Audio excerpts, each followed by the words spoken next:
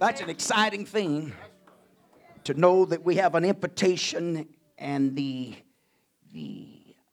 opportunity through our Lord Jesus Christ to obtain and experience such a life that's going to be. I'm so glad for that in this house tonight. I'm glad I've had a taste to sit and an opportunity to sit in heavenly places and to know for myself that there is a heaven waiting on us. Amen. Such as we had this morning and back here tonight, the hand of the love of God. So good to see each one of you. I know it's been a busy week, but it's good to see each one of you. You're doing so well, looking so good. Amen. Little work didn't kill any of us. We thought it was. Amen. I noticed a few of us, amen, this week coming in and kind of, praise God. And now it's understandable. Hallelujah. But God's kept us. He's brought us here tonight. You know what? He's going to bless us. Thankful for Brother Sanford to come when he preached to us and ministered to us what God's put in his heart, mind, and spirit. Appreciate these good singers, Brother Barry, and all that's taking place. And we believe something's great going to happen in the house tonight. And I want to be a part of it. How about you? I didn't come to be a spectator. I come to be involved in it. Amen. To see the hand of God and the glory of God to fall in this house. Brother Sanford, you know, is not a stranger to this pulpit. Only come. Whatever God's put in his heart and spirit, preach to us. Let's give him a good Bendale welcome to this pulpit tonight. God bless you, Brother Sanford. Now let's do that to the Lord, shall we? Oh, on this Sunday evening, let's go ahead and give him a praise. Anybody want to offer a personal hallelujah? The highest form of praise. We talk about a touch of heaven on earth. I think heaven would like a touch of earth ascending toward heaven. Somebody's sending a witness, a word that all is well on planet earth. Amen. As I begin to prepare for this service, I begin to search and seek after God, and for some reason I just almost preached about wind. Then I thought better of it for some reason. Then I thought about, well, what about the wind is blowing again? And I said, no, that won't work either. I'm just having a little fun. Sister Moore said I should have been a comedian. I don't know if she's taking pop shots at my messages or my ability to preach or not ability. Kind of mix a little humor and comedy with. And you're going to wish tonight was one of those nights, but it's not. And my mother-in-law used to say, the only time I ever take you serious is in the pulpit. Because you're full of folly and you're cut up. Well, a merry heart doeth good like a medicine. There's a few apostolics I'd like to force feed. Give a double portion of joy. But Paul said, rejoice. You ever notice that part means repeat? Have joy and then repeat the joy. Rejoice and then repeat the rejoicing. In fact, some things are worth repeating, some things are worth redoing. And he said, rejoice in the Lord. Again, I say rejoice. So there's a spirit of joy in the house. I know it's been a difficult time for you because of the weather and the hurricane. But I couldn't help but think today, especially, this is a church, and I know this is a church that just in spite of adversity and difficulty, you stay the course. You stay focused. And that speaks of your walk with God, your devotion. And it's an honor. Thank you, Brother Moore, and for allowing me to come. Been here a few times. Amen. It's always an honor to be here. Been here several times. Never take it lightly. And I know you have other ministers that come by and they bless. And I hope that I can be a blessing. In the book of Matthew 24, Matthew chapter 24, we'll begin with verse 1. Matthew chapter 24. And I'll quickly get to the word of the Lord. I probably have further to go than any of you. I'm driving home tonight. That's a little over maybe 5 hours and 15, 20 minutes. But I'm turning north and headed home. But I'm in no hurry right now. Matthew 24, verse 1, and Jesus went out and departed from the temple. His disciples came to him to show him the buildings of the temple. Jesus said unto them, see ye not all these things? Verily I say unto you, there shall not be left here one stone upon another that shall not be thrown down. And as he sat upon the Mount of Olives, the disciples came unto him privately, saying, tell us, when shall these things be, and what shall be the sign of thy coming and the end of the world? And Jesus answered and said unto them, take heed that no man deceive you. For many shall come in my name, saying, I am Christ, and shall deceive many. And ye shall hear of wars and rumors of wars. See that ye be not troubled, for all these things must come to pass. But the end is not yet. For nations shall rise against nations, kingdoms against kingdoms. There shall be famines and pestilence, and earthquakes in divers places. And all these are the beginning of sorrows. In Revelation chapter 1, verses 1, 2, and 3, reads the revelation of Jesus Christ, which God gave unto him, to show unto his servants things which must shortly come to pass. And he said and signified by his angel unto his servant John, who bare record of the word of God and of the testimony of Jesus Christ, of all things that he saw. Blessed is he that readeth, and they that hear the words of this prophecy, and keep those things which are written therein, for the time is at hand. John said, the time is at hand. Then in Matthew 24, verses 1 through 8, Jesus is describing the conditions that will be prevalent in the end time. In verse 6, Jesus said, but the end is not yet.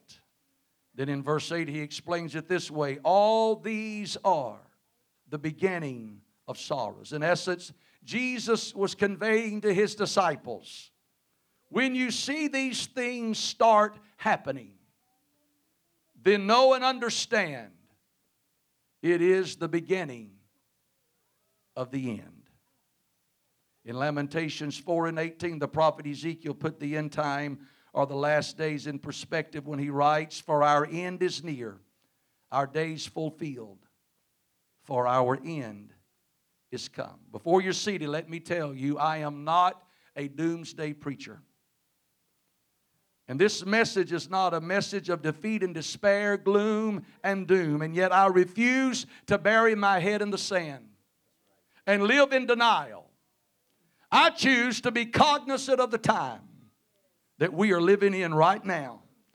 So I feel compelled tonight to address the reality at hand.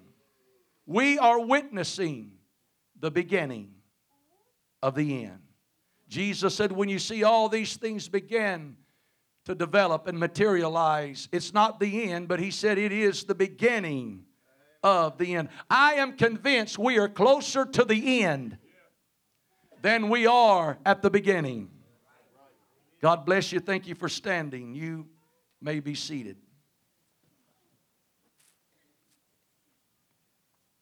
It's interesting that in Genesis chapter 1, we're introduced to how the world began.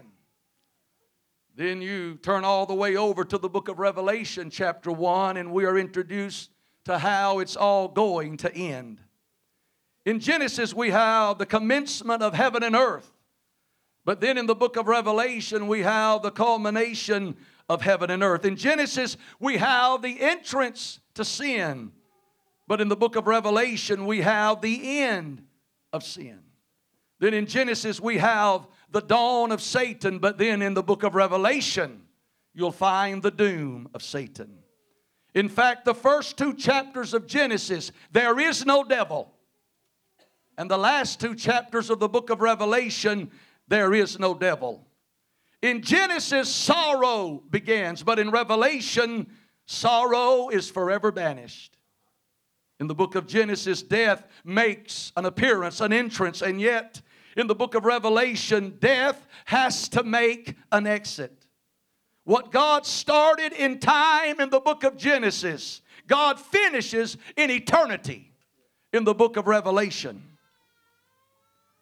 The word revelation means to reveal, to bring from hiding. It means to uncover or to make known. That's why in chapter 1 and verse 1 it reads, blessed is he that readeth, and they that hear the words of this prophecy and keep those things that are written therein, for the time is at hand. Food for thought tonight. This generation, that means you and I, we are the people who now presently stand closer to the end than anyone and everyone who has ever lived since the beginning of the human race in the Garden of Eden. When the Lord breathed into Adam's nostrils the breath of life and he became a living soul. No one has ever been this close to the end as we are right now. Let me say that again. We are closer now than we have ever been before to the end. I do not believe the spirit of unbelief is running rampant in this house. While there may be a spirit of antichrist and a spirit of skepticism and a spirit of doubt and fear and unbelief that seems to be prevalent in our society, in the church of the living God, among the saints of God, there is an awareness that we are living in the season of His return. That what we're witnessing worldwide is not the end, but rather the beginning of the end. When we pause to consider the end time, one would have to be out of touch with reality, not to believe that we are living in the last days of the grace dispensation. I am convinced we are closer to the end than we are the beginning. The prophet Joel declared, blow the trumpet in Zion. Zion is the church. The trumpet is preaching. It is the preacher that begins to sound the alarm.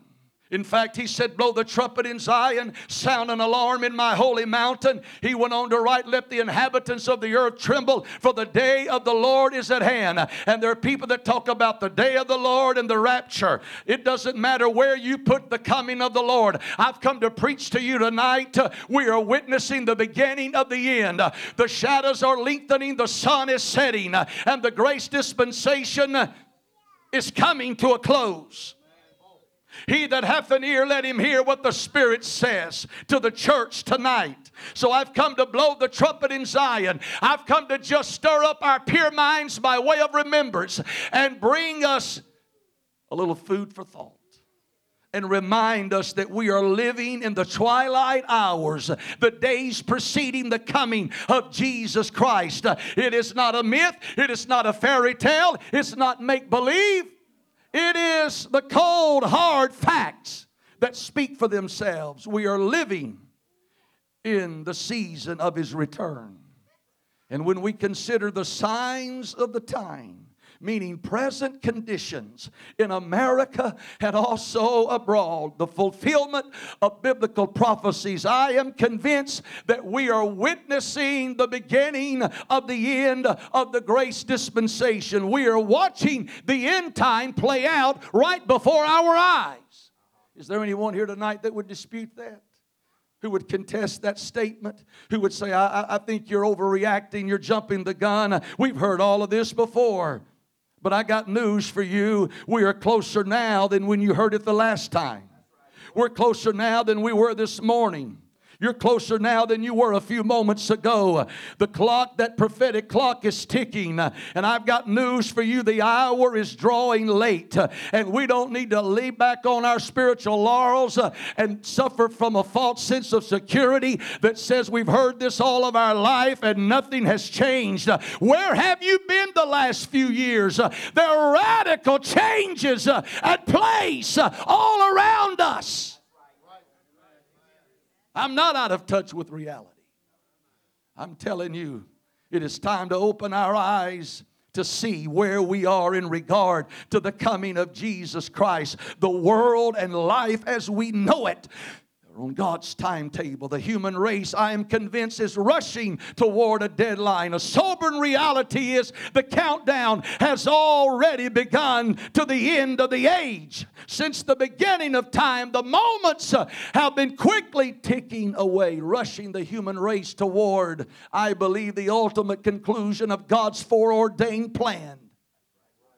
We've learned how to shout to faith messages and victory messages and Holy Ghost messages. But could it be tonight that the Holy Ghost has orchestrated and set this service up for somebody to make all things right, for somebody to make about face, for somebody to repent? We don't hear a lot of preaching about repentance. We want revival. We want miracles. We want the shout. We want the joy. But could it be that where we need to go tonight in this message, at the conclusion of this presentation of this sermon, is a place on our face and on our knees, crying out to God, do not let me sleep the sleep of death. Don't let me be numbered among the 5 foolish who went to sleep side by side with the wise. And here's the alarming reality of that parable. There were 10 virgins, but according to Jesus, they all slumbered and they all slept. I'm not here to insult anybody's spiritual intelligence or spirituality, but I've come to tell you, even at best, sometimes we find ourselves aloof and we find ourselves sleepy and we find ourselves slumbering and cumbered about with much serving, and we become distracted along the way. But there needs to be a cry made here tonight in this house. Behold, the bridegroom cometh. Go ye out to meet him. That means make preparations for his appearing. It was the Apostle Peter who said the end of all things is drawing near. Another translation, the end of the world is coming soon. In the original Greek, for the end of all things has drawn near. Peter was saying that we all are living on the brink of eternity. We're all living on the brink of another world, the edge of eternity. So the end of all things really does draw near. In fact, just recently in Chicago, the doomsday clock was moved even closer to midnight. From 3 minutes to midnight, it now reads 100 seconds to midnight. It's apparent that even the secular world can sense and feel that something is about to happen. Even the world seemingly can discern the signs of the time and sense that something catastrophic is getting ready to happen with the present COVID-19 pandemic. And with social unrest at an all-time high, with corruption and cover-up in high places seemingly becoming the norm, corruption at the highest level of government, it's a sad day. I'll just go ahead and tell you, it's a travesty to say the least. But I will not crawl in a corner somewhere and bury my head and suck my thumb and feel like our best days are behind us. My Bible says in these last hours, they which do know their God will be strong and do exploits. I've come to tell you, in the midst of the murk and the mire and the corruption that's all around us, God's people is about to step forth out of the fray, out of the darkness, and we're going to shine brighter than we have ever shown before. This is our greatest hour. It may be the beginning of the end, but it is not over. Oh, let's give him praise right now.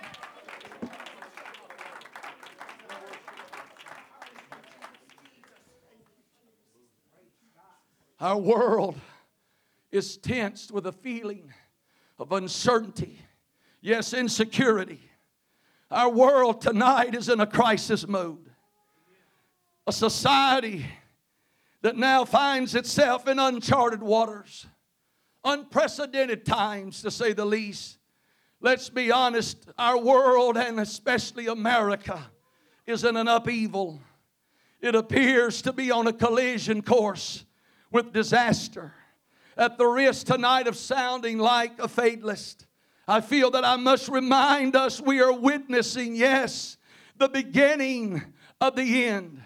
Jesus put the end time in perspective when he said, it is near. It is right at the door.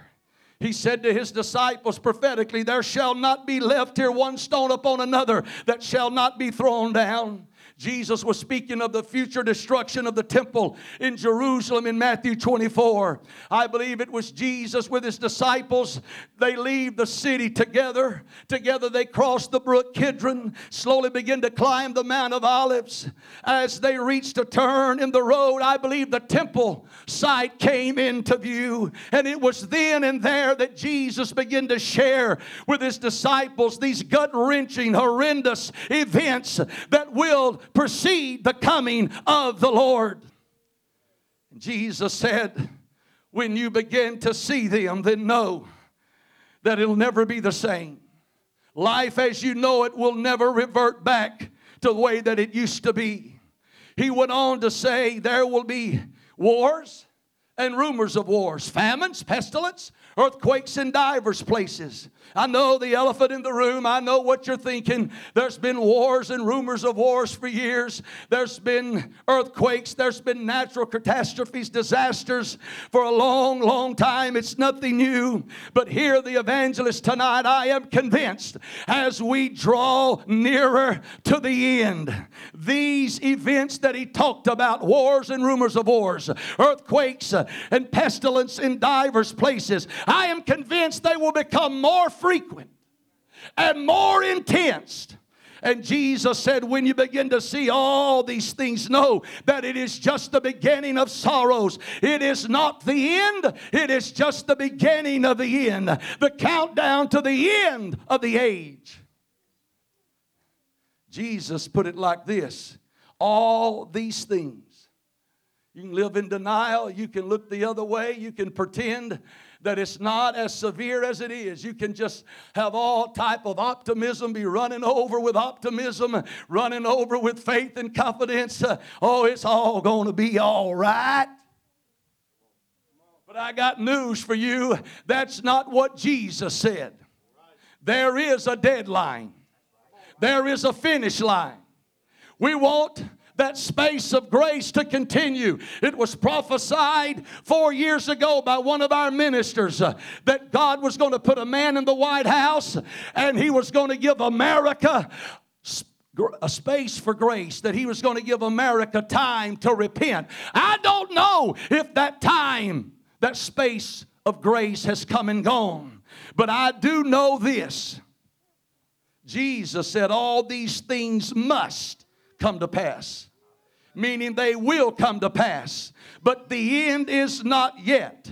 As confused and shocked and upset and disappointed as most of us are, I got news for you. The end is not yet. Because the bottom line, and I'm not taking the easy way out, the bottom line, it doesn't matter who's in the White House. God is sovereign, and He still rules supremely over human affairs. If you believe that, you ought to give Him praise. While we can see ominous storm clouds coming our way, while we're living in a day that most of us never thought possible, with all of the fraud and all of the corruption, I got news for you. My God has not changed.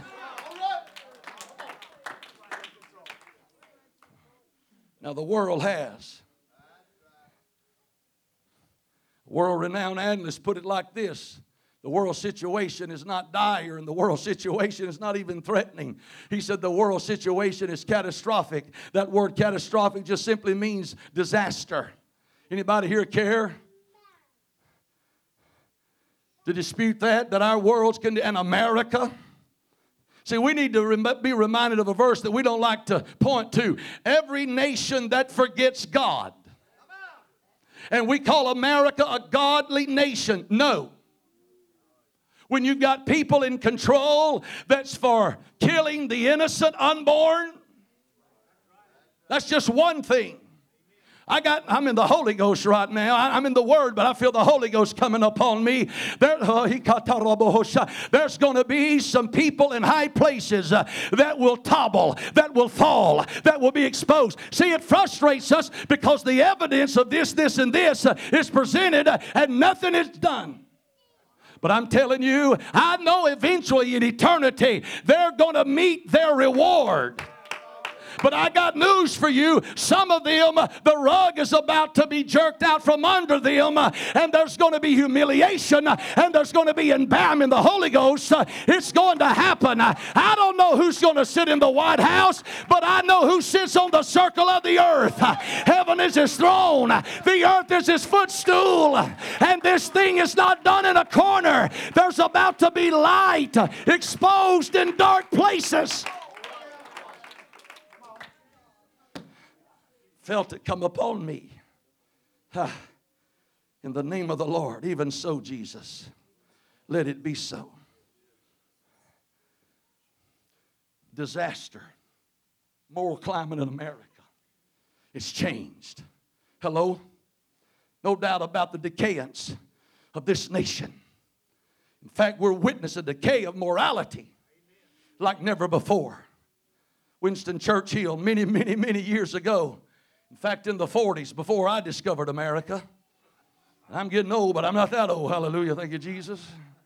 Winston Churchill said, man has improved himself in every way except morally. Well, if old Winston, he could wake up today, he wouldn't recognize America, the world.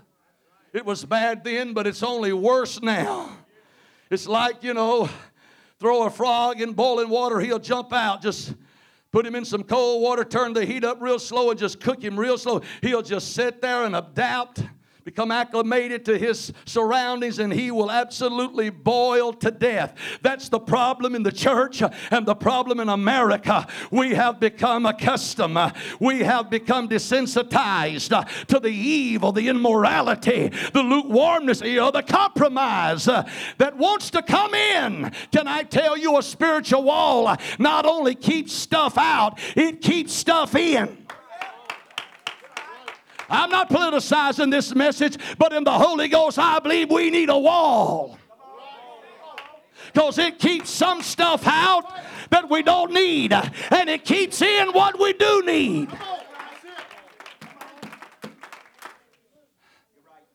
Says he's improved himself every way except morally. Someone of renown put it this way, and I quote, there is something in the air of the modern world, a defiance of authority, a contagious irresponsibility, a moral delinquency that's no longer retained by religious or even ethical faith. Isaiah put it like this: the whole head is sick and the heart faint. I mean, he cuts to the chase. He doesn't sugarcoat it. He's not trying to be politically correct to the audience. He said, let me tell you the problem. The whole head is sick and the heart is faint. America and this world is in a free fall. I didn't expect a whole lot of response. Because every one of us want a tomorrow. We want a future for our children and grandchildren and great-grandchildren. Amen. But I got news for you. If I understand anything about this Bible, I heard that 30 years ago. I'll remind you, you're closer to the end than you are. I'll even go further than that. Some of us, most of us, are closer to the end of our lives than we started with. Amen. There's people in this house that won't be here when this comes down. The end. You say, well, you just cast a dark shadow over my victory and my shout and my joy. No, it's just the reality of life. Some of you are on borrowed time, and God is merciful. And I'm not just talking about the older folks. I'm talking about some young people and some teenagers that Satan wanted to take you out when you were not ready. And some are not ready tonight. But I got news for you. The hand of the Lord keeps back the enemy from moving in for the kill. Because somewhere, it may not be Sanford preaching. It may be your pastor. It may be Brother Barry. It may be my son. It may be Brother McCool. It may be some other preacher. But I got news for you. Somebody is going to be in this pulpit preaching. And something's going to get a hold of you. And you're going to make everything right. Because you understand that we are facing the end. Here's what Paul said. The mystery of iniquity doth already work. In other words, the secret powers of lawlessness, or the mystery of lawlessness, is already at work. Are we not witnessing just that? arrogant displays of lawlessness in many of our major cities, and chaos, destruction, immorality, ungodliness everywhere in society. Somebody said, well, it's never getting rough. The half ain't even been told. It's not even the tip of the iceberg. Cornerstones of American society right now are being threatened. It's a day when evil is called good and good is called evil. But did he not say there would come a day when men would not be able to discern their right hand from the... It's frustrating trying to win people today, especially people that's got an apostolic background, because when they walk away from God, suddenly they take on a different spirit and a different personality. And now everything that used to be clear now becomes blurred. And everything now is turned upside down. And they want to believe the right is wrong and the wrong is right. But I got news for you. That's where we are as a society today. Jesus said, when you begin to see these things, then look up. Lift up your head. What are we to do? Run for the hills? Bury our head? Have a nervous breakdown? No. He said it's time to get an upward gaze. Lift up your head. Open your eyes, because your redemption is drawing near. What is he saying? He's saying to us, it's just about over. And I know there's a spirit of unbelief in our world that would say, you know, the church... And maybe even some in the church would say, you know, you're pushing the panic button, you're overreacting. And there are even some people associated with churches, apostolic churches, that may be battling a false sense of security. And even Jesus recognized, however, that all things run its course and all things come to an end. Jesus understood that. That's why I hear the Lord saying, I must work while it's day. For the night is coming when no man can work. That day is fast approaching.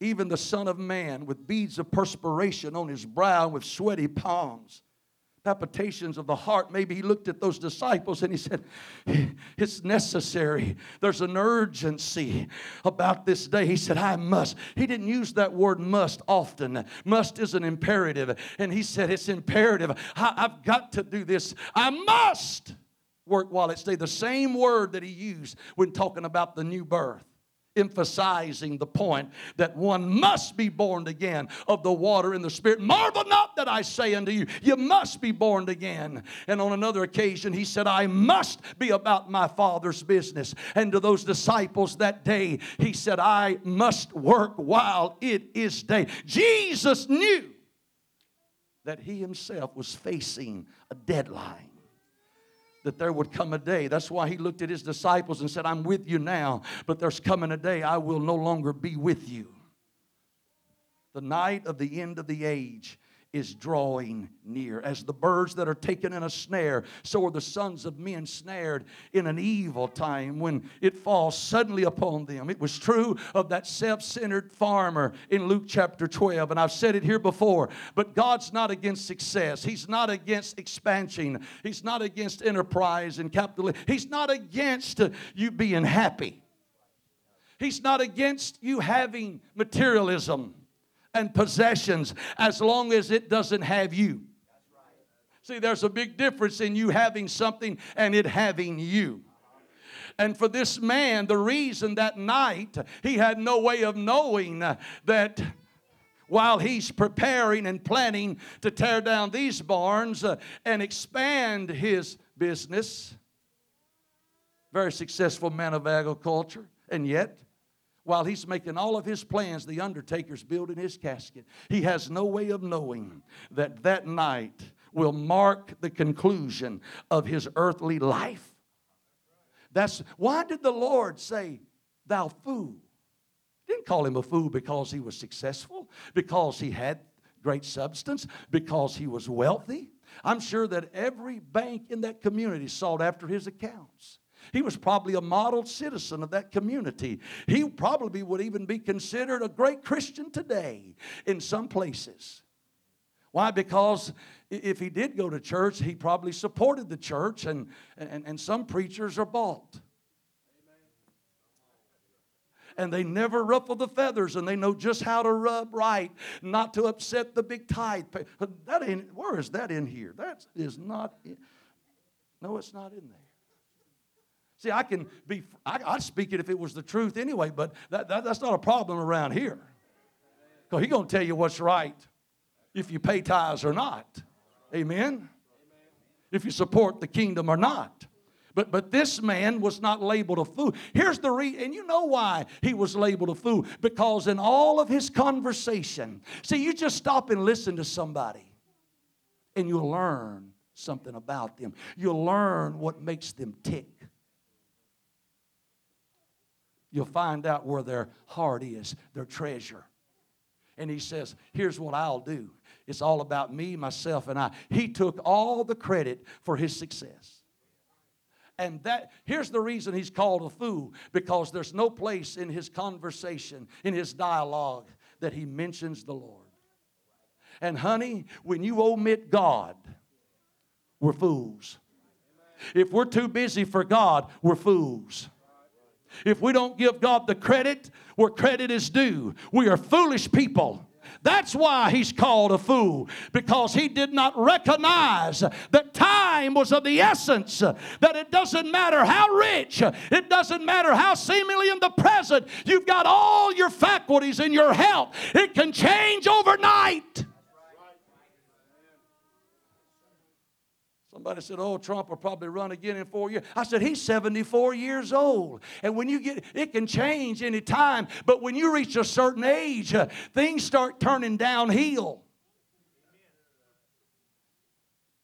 And the thing about it, mentally, he can have his faculties, which he does right now. Who's to say 6 months, a year from now, 2 years from now? I'm telling you right now, you're not promised tomorrow. And this man thought he had all the time he needed. And there's nothing wrong. Give credit where credit's due. He plans, strategizes. I mean, he was the successful farmer who failed. This is a classic example when success becomes failure. It's when you omit God and you take all the credit. It doesn't matter. You may be young, but you could have an aneurysm. You may have your right mind now, and 3 months from now, you don't even know where you are. You may be in Louisiana and think you're in Arizona. It happens to people, and I don't want it to happen to anybody. But I'm telling you, life is fragile. And it's amazing to me. We live, and I got to quit here just in a minute. We live in a day, we have the most elaborate timekeeping devices that any generation has ever had. Devices that tell us what time it is. From sophisticated watches to iPhones to computers, even the old flat-fashioned clock. We're a generation that's ruled by time.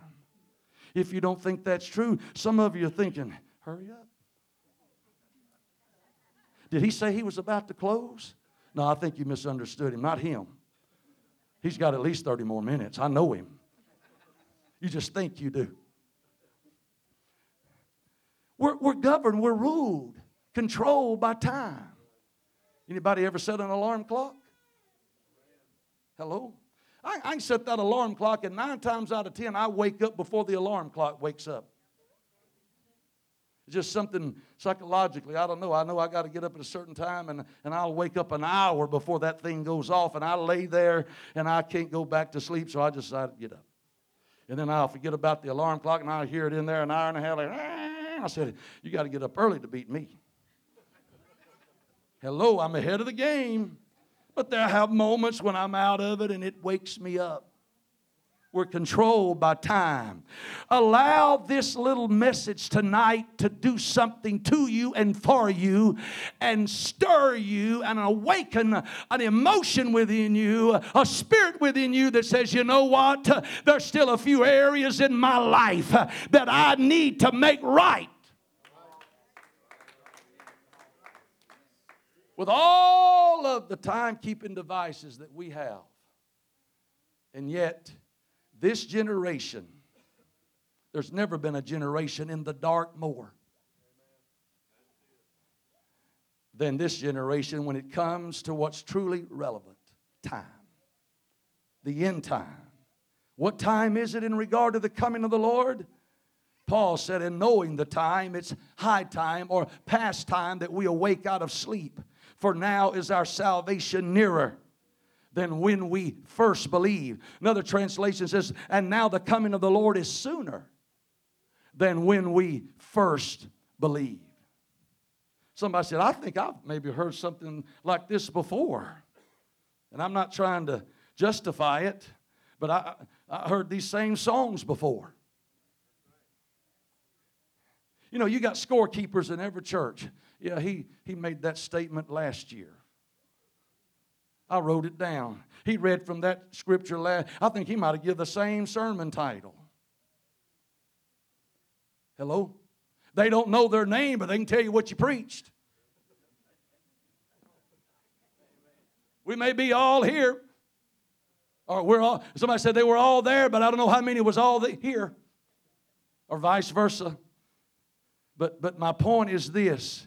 Let something be said tonight that will create a desire. Because we need to know. What if it is 10 years, 20 years, 30 years? See, that's the amount of religion that some people have. That's all they've got. As long as they can escape hell, as long as they can just be saved, they have no interest in knowing Him, in walking with Him, to having a relationship with Him. If I can just be saved, good enough. Honey, with that attitude, I don't like your chances.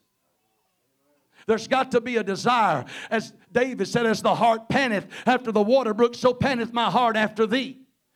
Paul, the reason he was unshakable, invincible, and unmovable is because he settled it. He said that I may know Him not only in the power of His resurrection, but in the fellowship of His suffering. He said, I want to really know Him. And if we really get to know Him, nothing will shake us. And we'll be prepared for when the end does come. Are we not children of the light? That day should not overtake us. We're facing a deadline. How close are we? Jeremiah said, our days, or our end is near and our days fulfilled, for the end is come. The climax of human history, as the musicians come, is fastly approaching. Every sign, I believe, points to the soon imminent return of Jesus Christ. There is irrefutable proof that we are living in those last days the Bible talks about. Amen. We are in a present crisis in America and also the world. Think about it. The final chapters are being written right before our eyes. Of all that's happened just in 2020, the pandemic, civil unrest, riots, corruption, fraud. The Lord, some years ago, gave me a vision of a beautiful sunset. In the distance, I watched the sun setting. It was surrounded by variation of beautiful, majestic colors. And it was so breathtaking. I just stood there in awe, just soaking it up, taking it all in. And I was just absolutely astounded by its beauty. But then the Lord spoke to me, and He said, the sun is setting on the grace dispensation. And that's been some years ago. And you know what? We're closer now to the end. We're closer now to the sunset than when I witnessed it some years ago. Are we not living in these last days that Jesus talked about? That's why the cry was made, behold. That word behold means an announcement is going forth. I've just come to announce, he that shall come will come, and he will not tarry. Stand with me tonight. I do not know when he's coming. I don't have to know. And we do not know. How many remember 1988? That fellow that published a book, 88 Reasons Why the Lord Will Return in 1988. Whew. That's hard to believe. That's been 32 years ago. And there were some people that got upset, stirred up, even in the church. I remember when I heard about it and I read some of the book, and it even got a hold of me a little bit. Provoked me to thought and search my heart. Because I didn't really believe he was right on the date, because nobody knows the day and the day. But he didn't say you couldn't know the time or the season. Because you see, since the beginning of the early church, historically, there have been hundreds, if not thousands, of date setters. But all date setting schemes historically have proven to be false prophecies. Because you know what? Date setters are usually upsetters. You turn a preacher off just like that if he gets up here and says, November the 20th. Get ready, it's going to happen. We out of here. December the 3rd. Don't invite him back. He's a false prophet, because nobody knows. And yet our actions and demeanor, response or lack thereof, many times says the same thing. When a preacher preaches, the Lord is coming soon. And we are witnessing the beginning of the end. We may not voice it, but sometimes the way people chooses to walk away from it and then live, it speaks volumes. That preacher doesn't know what he's talking about. He means well, God bless him, but he's wrong. I'm not wrong when I tell you, you're not wrong believing the Lord is coming soon. There's people in here that don't want him to come soon. Delay your coming. I've got mixed emotions. I've got lost loved ones just like you. And somebody wrote a song. They must have had a lost loved one. Wait a little longer, sweet Jesus. Just a few more days to get our loved ones in. In our humanity, we're flesh. That's our attitude. That's our cry. Just hold off a little bit longer. And having said that, I close with this. I'm convinced that some will come, some will hear, and some will be saved. They don't even know it right now, but it's already a done deal. They have no idea.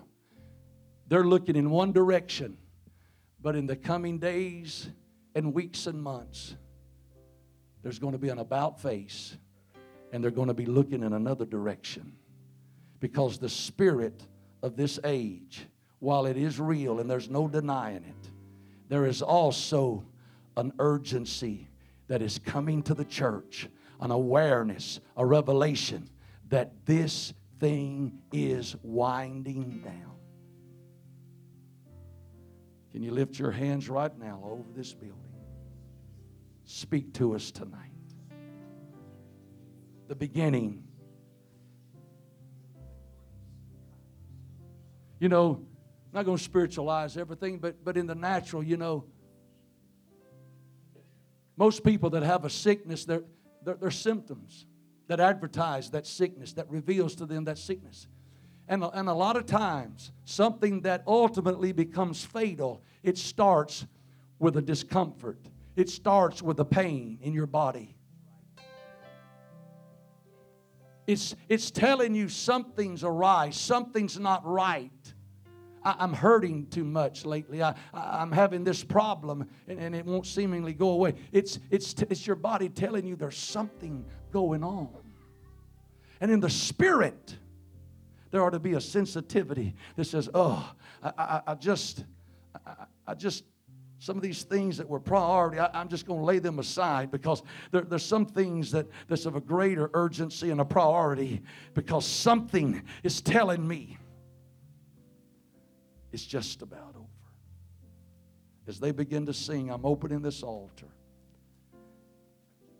to Bendale tonight, to New Life, to this church. Anybody that wants to come pray, search your heart. Every service is different. Every message is different.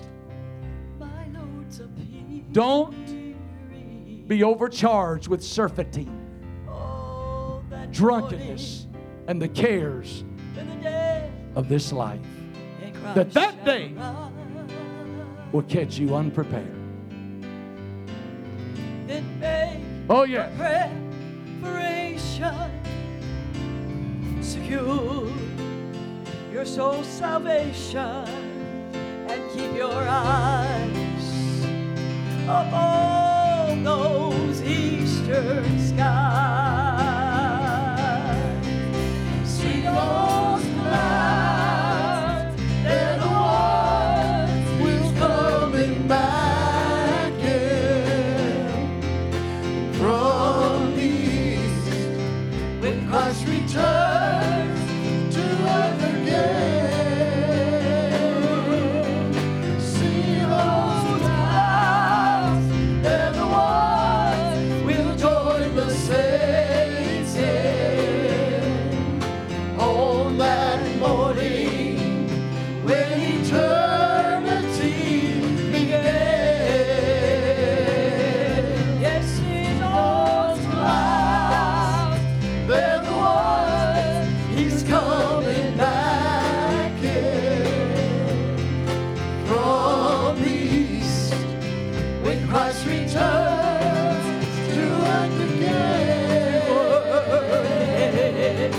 See those clouds, they're the ones we'll join the saints in on that morning when eternity began. In the twinkling of an eye, it'll all be over. And then, my friend, it's gonna be too late for you to pray. Be sure the time is nearing. Well, it's the hour of my God's appearing. When the bridegroom, he's gonna catch his waiting bride away. So see those clouds, they're the ones He's coming back in. Oh, yes, He is. From the east. From the east. Christ returns to earth again.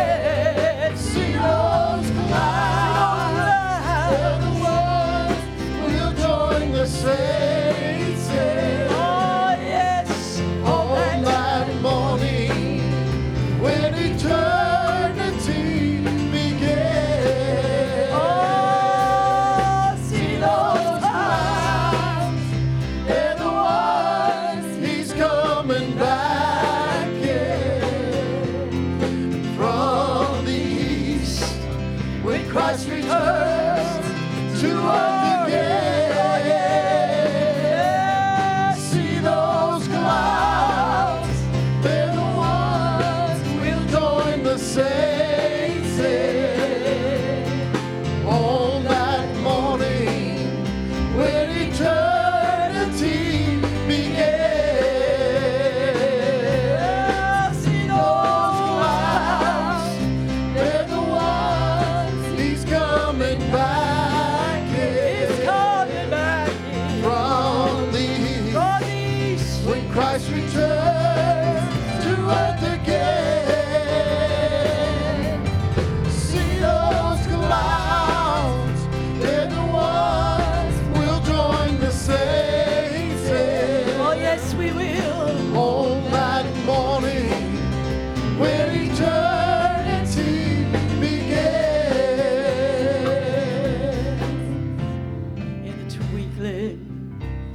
love and I, it'll all be over. And then, my friend, it's gonna be too late for you to pray. Be sure the time is nearing, for it's the hour of my God's appearing.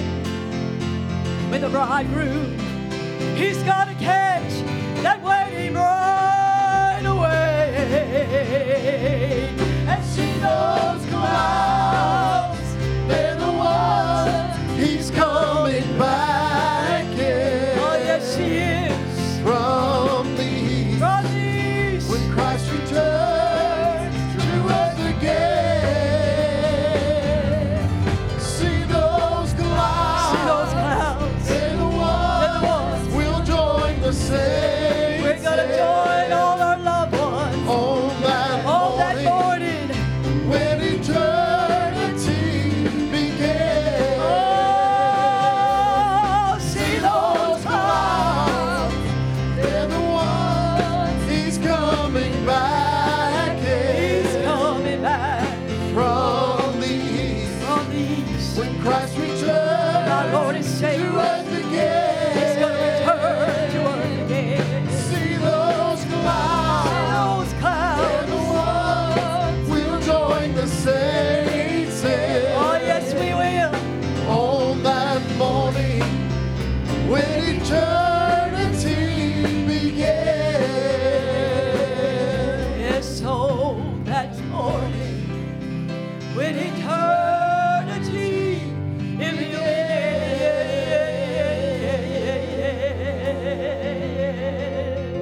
See those clouds.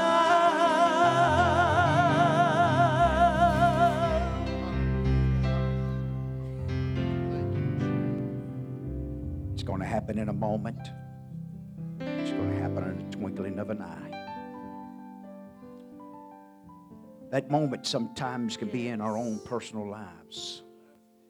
You listen to Jesus Christ, the apostles, and all the preachers even since then. This message that we heard again tonight, the Lord's coming. Ready or not, He's coming. Let me ask you something. A week ago Wednesday night, if you knew exactly what was coming, would you have done different than what you done? Would you have made some different arrangements if you knew the storm was going to have the packing winds that it had? See, that's what this is all about. Because when that moment comes, there won't be no time. It'll be just like in that storm. Adam talked about a couple of guys. Apparently a man and a lady was trying to get somewhere in that storm. They got caught on Bud Moody Hill. A tree had fell in front of them. Before they could back up and move, one fell in behind them. Another truck pulls in behind them and says, hey, get in with us and we'll go here and try to get some safety. And I'm not sure what truck and just how it all unfolded, but before they could do that, another tree hit that truck. Before they could get moved from there, another tree come down and brushed that lady. Limb of it brushed her face. Just that close to death. So, you know, there's a reason why we've heard this all of our life. There's a reason for it. Because He wants us to be ready. Because Jesus didn't leave the message of how horrible hell was going to be. I told somebody in just last week or two. I said, really think about it. Jesus said, if your hand offend you, you're better off to cut it off. Can you imagine that? Can you imagine taking a saw? Not really. Not really. You've heard the true stories, at least some of you have, about the young lady that was caught in the automobile and it was on fire. A couple of big men ran up there and tried to get her out. And she told them, hey, cut them off. Her feet, she was caught. They grab the saw. There was a saw in behind the seat. They grabbed it. And what you tried, they couldn't do it. But before it was over with, she did. They got the hands, it got that saw in her hands. She cut it. So there's a reason for these messages. To stir us, to help us sometimes in the world that we're living in. Because it's so easy in the world we're living in today with the pitfalls and all that goes on. We forget to trim our own wicks. We forget to look at our own globes and make sure that we didn't let them get smutted up and with the life and the pitfalls and things that comes and goes in life. So God brings these messages back to us to help us that really the only thing that's going to matter is hearing Him say, well done, thy good and faithful servant. Regardless of how successful, unsuccessful we've been in this life, all that's going to matter, and you and I know that as believers in this house tonight. We know that. Let's do what we can with the time we got left to persuade others. Appreciate what Brother Sanford said. We're not going to crawl up in a cave somewhere. Amen. If anybody's going to, if we're going to let our light shine, this is a time to light the candles and stick them out there. It's a time to let the church be as a city that sit on the hill that cannot hide her light. Praise God. Love you tonight. Appreciate you. You may be seated. Thank you, Brother Sanford, for the word tonight. Stir us up. Wake us up. Help us, hallelujah, to make our calling and election sure. Stir up the pure minds. There's a reason why Peter said that. Stir up the pure minds. Amen. Keep us focused. Keep us connected. Amen. To what's important in serving God and living for the Lord. And if you don't have the Holy Ghost in this house, you need to be seeking it. You need to pursue it. You've heard enough messages. You felt enough this morning. Man, if you didn't have the Holy Ghost was in this house this morning, it will cause you to pursue it. The realization of, hey, I want more of that. I want more of it. How about you? I'm glad we're not limited just to the house of God. We get drunk and get beside ourselves and speak in tongues and have church at church. We can have it at the house. Driving down the road.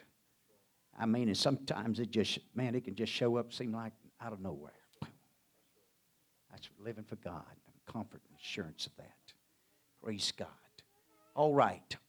Anniversaries. Any anniversaries? Oh, I messed you up. I didn't do birthdays first. I'm sorry.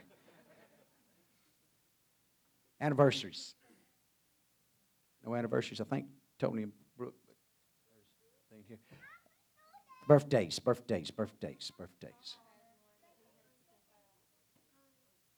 Okay. You want to sing to him anyway?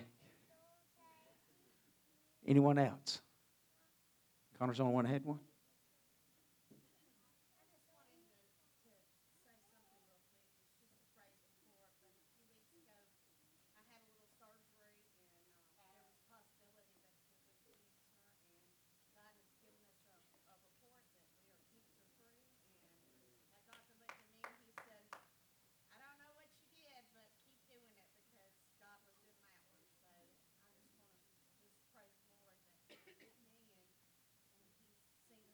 That's right. Thank the Lord. Amen. Praise God.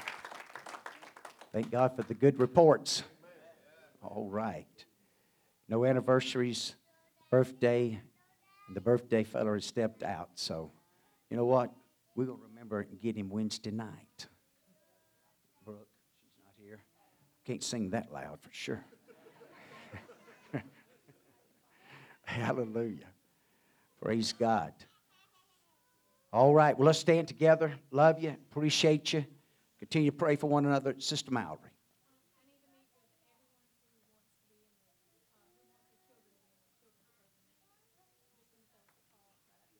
Okay.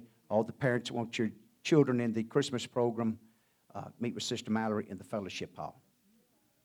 Knives. Let's don't forget about the knives, the money for the knives. Give to Brother Heath, Sister Judy tonight, if you got it. Okay? Anything else? All right. God bless you. Appreciate you.